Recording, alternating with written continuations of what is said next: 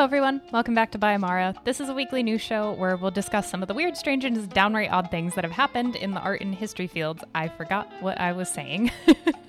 I'm your host and personal curator, Amara Andrew. I take 2 weeks off and I can't function. Anyway, this week we're going to be talking about why there was a dramatic crash in human population about 800,000 or 900,000 years ago, a strange homage to Felix Gonzalez Torres. AI-generated art is actually not protected by copyright, and we're going to talk more about that. And then we're going to look at a database of stolen artwork. So we have all that and more coming up on this episode of By Amara. So let's get to it.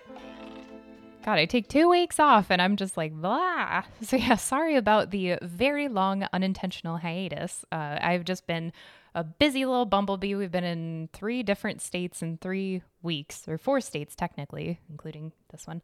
So we're a state of mind, man. So I've just been, oh my God, I've just been a little discombobulated. So anyway, hi, welcome back. I don't blame you if you stopped listening to me because you can.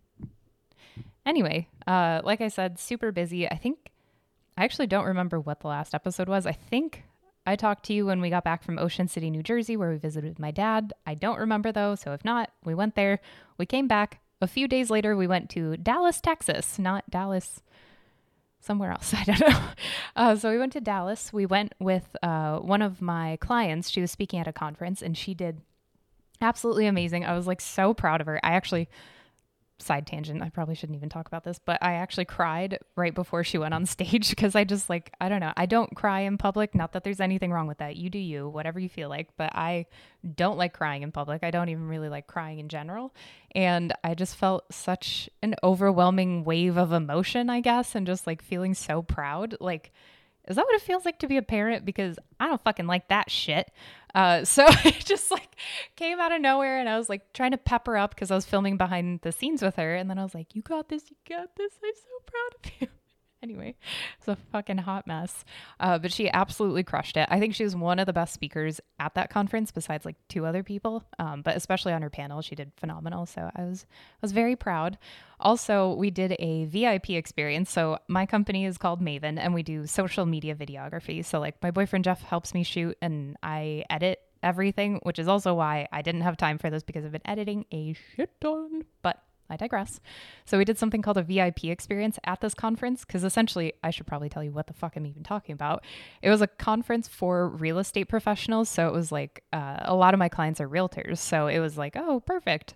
So we got to work with this one group of people and everyone was just so amazing and fantastic. Just genuinely nice people. I have apprehension meeting new people just because it's I don't know if we're going to vibe. I don't know how it's going to go. Are they going to like me? Are they going to hate me? Am I going to smell weird? What is going on?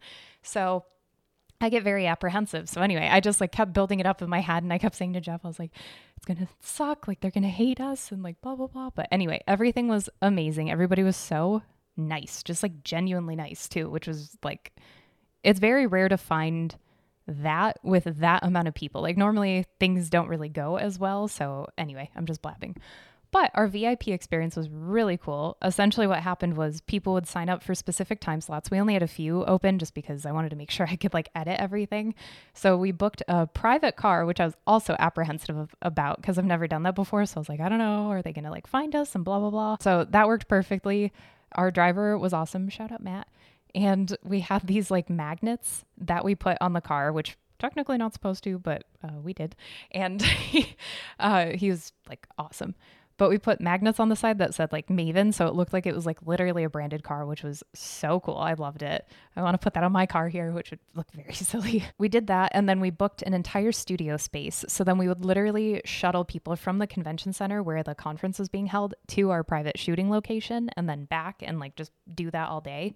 And then, everybody had hour-long time slots and everyone was just so much fun. I snort when I laugh really hard. So I just kept snorting laughing and my sinuses were getting dry, legitimately. It was just very fun. So anyway, that was a really cool experience. I've never done anything like that before and everything just went nice and smooth, which I was super thankful for. So anywho, blah, blah, blah. The conference was interesting.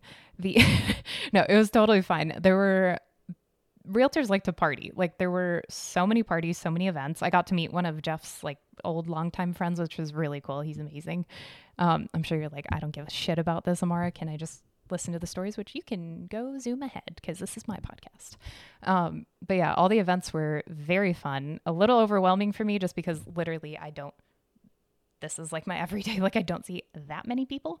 So I was a little overwhelmed with all of the amounts of people. I had a little bit of a breakdown on one night, but that is fine. Now I'm like, I miss it. Otherwise, it was very fun getting to just like hang out with like some really awesome people, and everyone was so nice and supportive. I was just like blown away. So then we left Dallas. Well, the last day was a little bit of a struggle. So I know I teased in the last episode, I wanted to go to Dealey Plaza in Dallas. Genuinely didn't have any time. We were going to go on the last day, but I did party a little too hard the night before. I normally don't drink that much, but I did have a little bit of whiskey and a shot of Fireball, which was a really bad idea. So we did not make it to Dealey Plaza because I was struggling a little bit. And it was just so fucking hot, and we had like all of our stuff. Like I brought all of this gear with me, like this light and like all the tripods and everything. So it was just like a little bit to carry around. So we didn't want to have to bring shit everywhere. So anyway, we get back from Dallas, and then it's Jeff's birthday the week after. So then we weren't going to go do anything. We were just going to like stay at home because we'd already traveled a bunch. And then we were just like, fuck it. Let's just go to Miami for a couple days because like that's your birthday. Like that's what we do. So we went to Miami. So that is also why I wasn't able to record. And that's why this is coming out like 2 weeks and a few days late. Miami was very fun. Obviously, Miami is like always a good time. Unless you don't like it, then you're wrong. And I just love Miami. It just feels like a home to me. I don't know what it is about it, but it just like, it's amazing. So anyway, we went to Miami. That was very fun. We stayed at a really cool Airbnb. It was just awesome. So that is it for all of the travel. On top of all that, I was editing a client's YouTube video, the vlog video for my client in Dallas that I was talking about, the like behind the scenes thing for her talk. And then all the people we shot with, I was editing all those. And then I'm also editing, which we actually need to get going for an event we have this evening for Home and History Tour in LaGrange, Illinois. It's like a showcase of all these beautiful old new kind of homes.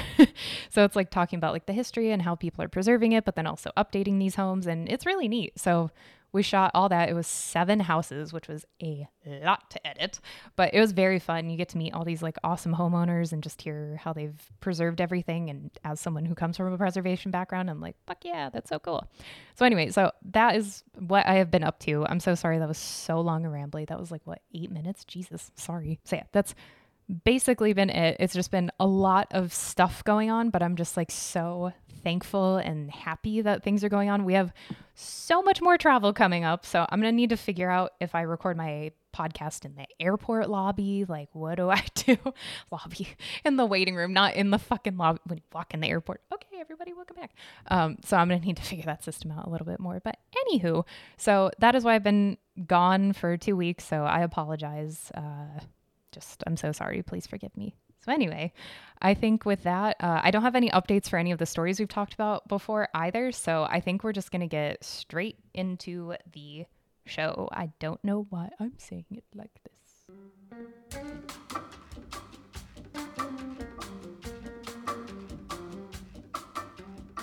Scientists, yes, you may have heard about them. They have figured out possibly what led to a dramatic population decrease about 800 to 900,000 years ago. This is so cool. I literally just read this news story, but I was like, I have to include it. So sorry if it's a little kind of everywhere. But I thought it was so cool. I had to include it. Let's go back to 800,000 to 900,000 years ago. At this time, about 98.7% of the ancestral population was lost at the beginning of this, what scientists are calling bottleneck, that lasted for about 117,000 years. So almost 100% of the human population gone. I think that would equate to 1.3%. I think, yeah, I don't know, whatever. I hate math. But 1.3% of the population was left on the planet. That is nuts. There are also estimates that there were only about like 1,300 breeding, which I hate that word, breeding. Ugh. There were only 1,300 breeding individuals alive during the transition between the early and middle Pleistocene period, or like the Ice Age is how we commonly call it. I am so rusty at this. Take 2 weeks off and I'm like, ah. What caused this severe crash in population was a total mystery to scientists until now. A team of scientists from the United States, Italy, and China published their findings on August 31st in a journal called science. Nice and to the point. In this study, they used a new method called fast infinitesimal time coalescent process, or FITCOL for short. I like the branding of it, just making it like fun and FITCOL. Using FITCOL, the researchers tested human genomic sequences from 3,154 people to infer more about what happened to these ancient peoples. So like, why did this group exist? Why did these people die off? And there's also another reason though, because during this period of this severe population decrease, people actually left Africa. So people started going out to different parts of the world. I think also at this time, it was when the first, or like some of the earliest fossils or evidence of human settlement in Australia is also found. So just like spreading out, like going out. Okay, so what did these scientists end up finding with their research? Unsurprisingly, they stated that the primary reason that they believe that there was this huge population decrease was because of the extremes in the climate. I mean, obviously, duh, it makes sense.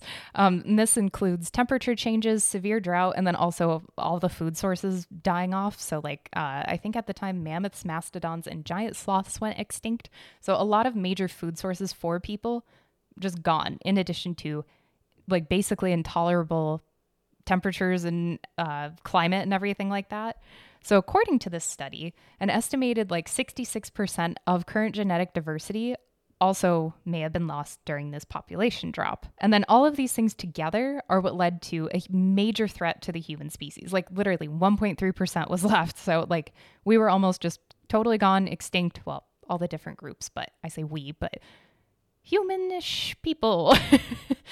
Okay, I am rusty as fuck. Scientists also believe that this may have contributed to a speciation event, or where you have like a new species or a few new species created from a single lineage. So like kind of like offshoots, you could think about them. During this event, 2 ancestral chromosomes may have converged to form what is now chromosome 2 in modern humans. And this is the second largest human chromosome and spans about 243 million building blocks of DNA base pairs. So why do we need to know any of this? Like, who cares if people were wiped out 800 to 900,000 years ago? We need to know it for a few different reasons, mostly just because, I mean, one of the primary reasons is to figure out how these individuals lived and how they were able to survive, and why these specific groups were able to survive versus others, or within the same gene pool. Why did, this group not make it, but this group did? Where did everybody go, like location wise, and also where'd they go philosophically? And also how to overcome catastrophic climate change, because like, whether you believe it or not, we are going through major climate change. Like, can't deny that, but I'm not going to get into that with you. If you don't believe it, then stop listening to me. So having to try to navigate that and figure out, okay, well, what can we learn from that? I mean, history, obviously, I am a huge believer in it, but history is such a great tool to be able to utilize and figure out, okay, what went wrong here? And then how can we utilize this knowledge and information that we have to make things a little bit better for us and like where we're kind of headed. So there is a reason to know. Also, just one final note, why we should know is scientists are now theorizing that maybe this population drop accelerated the evolution of the human brain, which would be fucking sweet. It's just interesting because also then after this severe population drop, there was a massive, rapid population increase about 813,000 years ago. So bloop, bloop. So with all this research now, scientists can kind of start to unravel the mystery of early human ancestry a little bit more and just know more about evolution. So on to our next story.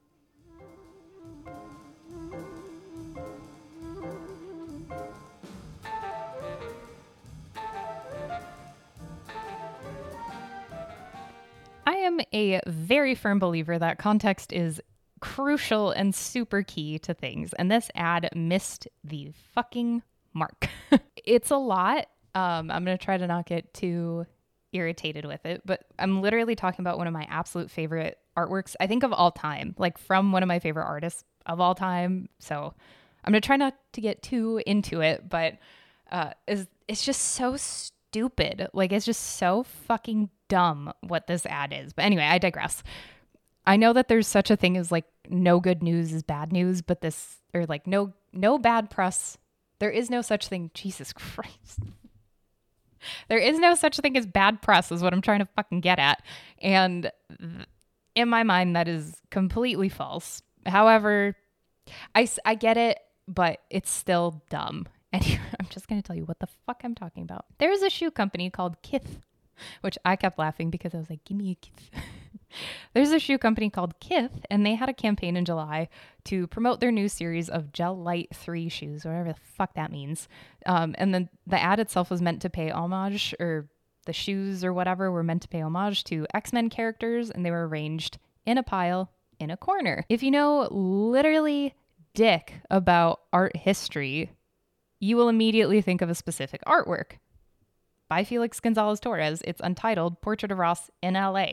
Like, you will know it if you see it, if you at least have a passing fancy in art. Like, you know this piece. Even students that I would have who were freshmen knew this piece. So it's not, oh my God. Okay, calm down. There are a couple different comparisons that this piece has been, that this ad specifically has been drawn to, like comparisons, but I'm going to talk about one specifically, which I was just referencing, which is Felix Gonzalez Torres's work. This is why I'm upset with it, I guess, more than anything, because the ad itself makes no fucking sense at all. It literally does not make any sense when you know all this context. So talking about Felix Gonzalez Jesus Christ.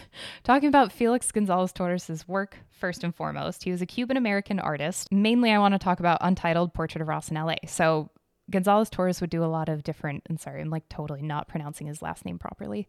I'm just a dumb American. His work, he did a lot of conceptual art with a lot of just like everyday kind of objects. He did a lot of various different things, but just taking those things and adding new symbolism and meaning and context to them is huge. And that's like a crucial part of his art. With Untitled Portrait of Ross in LA, I'm going to talk about the actual artwork first. That is, I remember seeing it at the Art Institute for the first time when I was like 12 or 13, and it just stuck with me so much. I'll tell you why in a second. So essentially what it is, you go into the gallery, and in the corner, and I have an image up here if you're listening, or if you're watching this, if you're listening, go Google it. But there's a pile of candy in the corner of this gallery space. So just like pure white walls, you know what a gallery looks like. And you have this pile of colorful candy in the corner. You go up to it and you're like, oh, how whimsical, how cute, whatever. And then you go up to it and then you see, oh, I can actually take pieces of this candy. So you can go up, grab a piece of candy, eat it. And as you're eating it, maybe you're like, hey, let me read the museum label, which is exactly what I did. And then I was like, this candy is fucking horrific and disgusting. And like, just not horrific and disgusting, but just like, it just has such a different context when you know what the piece is about. This piece, as I said, Portrait of Ross in LA, is a portrait, not a traditional style portrait, but it is a portrait of Gonzalez Torres's life partner, Ross, who died of AIDS. This is meant to symbolize his body as it was being ravaged by this terrible fucking disease, and how when you go to take a piece of the candy, you are taking part of his body. So there's kind of like a religious sort of thing where you're like eating the body and everything. But there's also you are the cancer, like you are taking, or the cancer, you are the illness, like you are the disease taking away part of his body weight. The piece itself is meant to weigh about like 175 pounds, which is like the traditional body weight for a male. And so as throughout the day, the piece gets smaller and smaller and smaller, and it is replenished every day. So there's like, his foundation has a whole system in place. Sorry, I could talk about this artwork for forever. I just love it. I'm obsessed with it. But essentially, you are the disease and you are taking away his life partner. So the beauty of it, though, is that there is an immortality to Ross where he lives forever in this piece because it's replenished every day. So he lives forever, just like how there are a couple other of Gonzalez Torres's pieces that are very similar, like The Perfect Lovers, I think is another one. So TLDR, the candy itself has a totally different meaning, being piled in the corner. Everything has such a different context to it. So if you genuinely should go see it, if you ever get a chance, it's just phenomenal. Like when you go in knowing this knowledge and everything, it just totally is like, it'll take your breath away. So that is one comparison that is being drawn to this ad, which already you can see that makes no fucking sense why you would even do something similar, because it's not like, it just doesn't make any sense.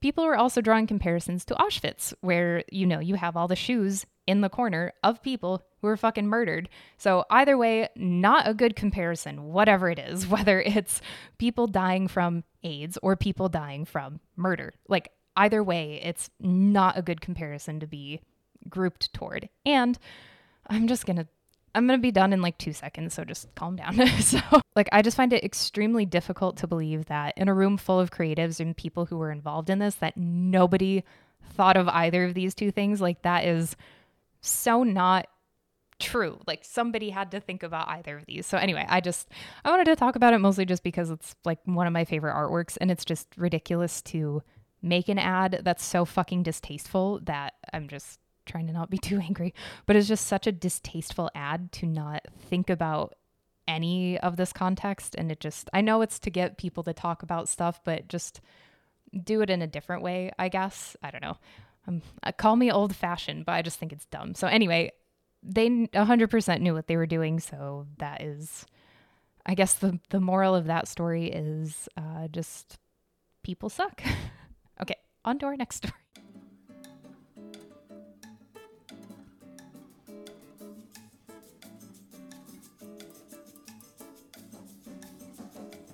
Sorry, I kind of lost my cool in that one. It irritates me so much because I'm so passionate about that piece, I don't know. I love it. Anyway, our next story, we now have the first official, I believe, ruling from the United States to establish boundaries on legal protections for AI generated art. And it's not looking good. This is really brief. Like, there isn't too much about it, but just super brief story.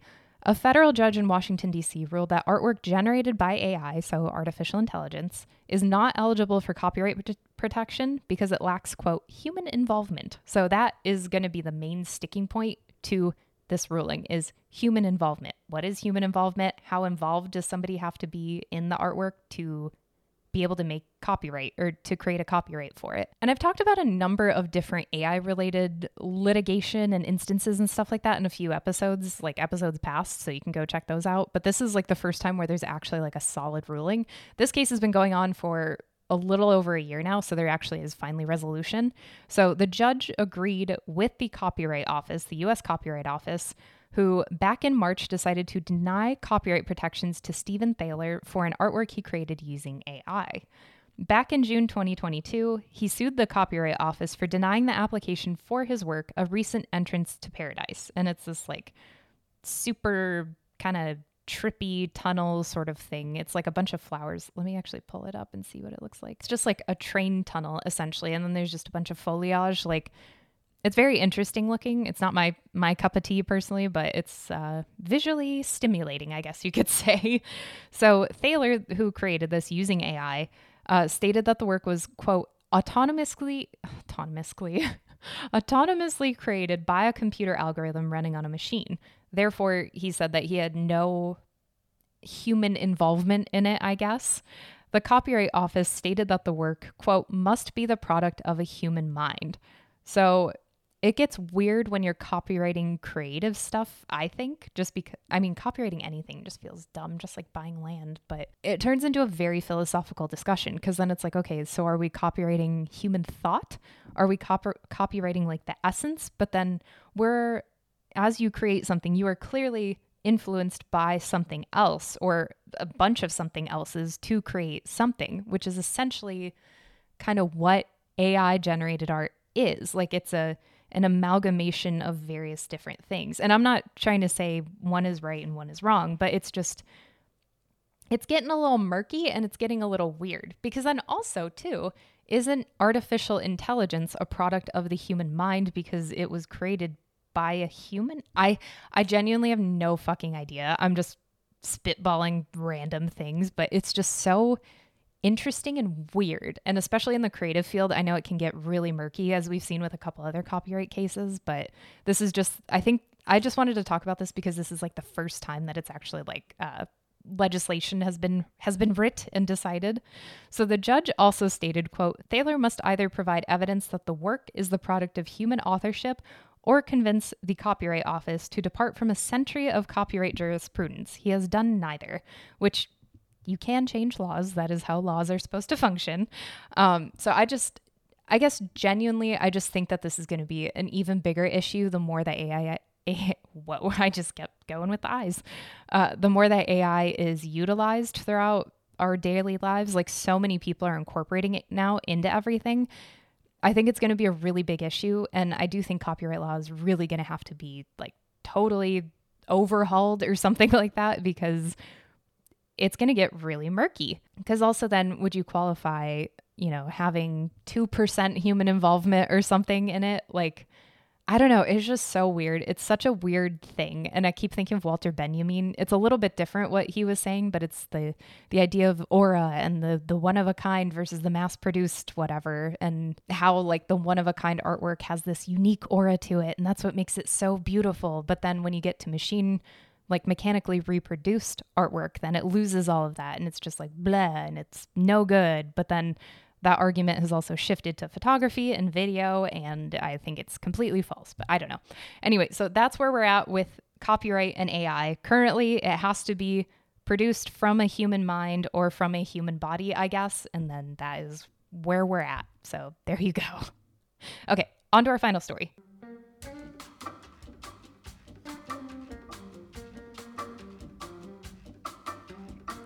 What kind of artworks do Russian millionaires and billionaires steal or collect? Whatever you think. Well, thanks to a database called War and Art, we are going to find out. We are going to take a look at some of the most expensive artwork that is in this database. But first, I want to give you a little bit of backstory to what the fuck I'm even talking about. This database was launched earlier last month now in August by Ukraine's Ukraine's National Agency on Corruption Prevention, so NACP, which is what I'm going to call it from here on out. They launched this initiative. According to their website, this is a database to track all the valuables that have been stolen by Russian businessmen, politicians, and public figures who, quote, try to hide and launder their money, end quote, through the purchase of these objects. So the group that runs this database, quote, identify leads and publish information about sanctioned persons that threaten Ukraine's cultural heritage, territorial integrity, and independence, end quote. So this is a huge, huge thing that they're doing. And in the database, a lot of the objects it's primarily artwork, but then there are also some valuable collectibles and furniture, which we'll talk about some of those in just a sec. Sorry. But like I said, of course, primarily we're going to focus on artwork. The NACP state that their mission is to, quote, prevent illegal trade in art objects and antiquities stolen by the occupiers in Ukraine during the war, end quote. And then eventually these assets can be frozen and confiscated. So they're trying to collect everything, so then it's not like another World War II or whatever, where it's like, okay, well, where is all this artwork? Where did it go? As of now, so far, the total value of the artworks they've identified is over $2.1 billion. Billion with a B, as in, wow, that's a lot of money. Anyway, I don't mean to make a joke in the midst of this, because this is very important work. And the NACP is consistently adding to this list, so the database just keeps getting refreshed over and over and over again, and there's a lot of stuff. So this is all just as of now what I've seen, but I mean, things are going to change, values are going to change, whatever. So now let's take a look at some of the objects that are in this database. And I don't really have more about the actual like work of it because I don't really know exactly how it functions, but I just want to talk about a couple of the different artworks because it's really fascinating to know. I should also clarify there is a lack of official data because this is speculation, auction records, and then what's currently known. So it's a lot of hearsay. Some of the artworks don't even have images of them because it's just like, oh, well, we know this exists, but it doesn't appear in an auction catalog or whatever. So the most expensive one that we know of right now is Mark Rothko's number 6 Violet Green and Red. In 2014, it sold for $186 million at Christie's. So this is the highest valuation that we have for an artwork currently. It's also believed to be one of the top 5 most expensive paintings ever sold publicly. So this, stolen, not good. Now the oldest artwork is Sandro Botticelli's portrait of a young man holding a roundel. This was created between 1480 and 1485. It was purchased in 2021 by an unidentified buyer for $92 million. This is also super rare too because Botticelli's work very rarely comes to the auction block. It's normally in a public collection of some kind, whatever that means. So it's very rare to actually see a Botticelli for sale. And then just 2 more stats and then we're almost done. By far, the most popular artist to pop up within the database is Marc Chagall, which is a little surprising to me. He just kept popping up like over and over and over again. But again, this is going to change the more we know. And also included, which I thought was really fascinating, are 2 of Van Gogh's olive tree paintings. I think there are like 15 or something of them, or at least 15, whatever it is. These are a very specific interesting group of paintings that Van Gogh created, which you can go Google more if you want to learn more. So 2 of those are in this database, so they are just somewhere. Like I mentioned, though, also not everything in this database is artwork. There's a piano, a marble bathtub, and there are a bunch of other collectibles. Like there were a shit ton of timepieces, whether like big ass clocks or tiny ass watches. I feel like that would be my store name: big ass clocks or tiny ass watches. A bunch of dishes and ceramics. There was furniture. There was one specific chair that I really loved. It was by Charles Rennie Mackintosh. It was by Charles Rennie Mackintosh. I love his style. It's just so like perfectly geometric, and it's an early Frank Lloyd Wright sort of predecessor. Anyway, love his stuff. And then there were also a lot of pianos and cellos. I was shocked at the number of cellos that were in there. I played violin for like 10 years, so I was just like, ooh, string instruments. So I was just shocked by that. Anyway, I'm very glad that this initiative exists and that people are taking an interest in preserving cultural heritage. And thank you so much for listening, and be sure to like this episode if you liked it. Subscribe if you want. If not, cool. Have a good day. You do you. I don't think I have any other parting notes. I'm just a little flighty. But anyway, we gotta go. We have an event to go to. So anyway, I'm Amara Andrew. Never stop creating.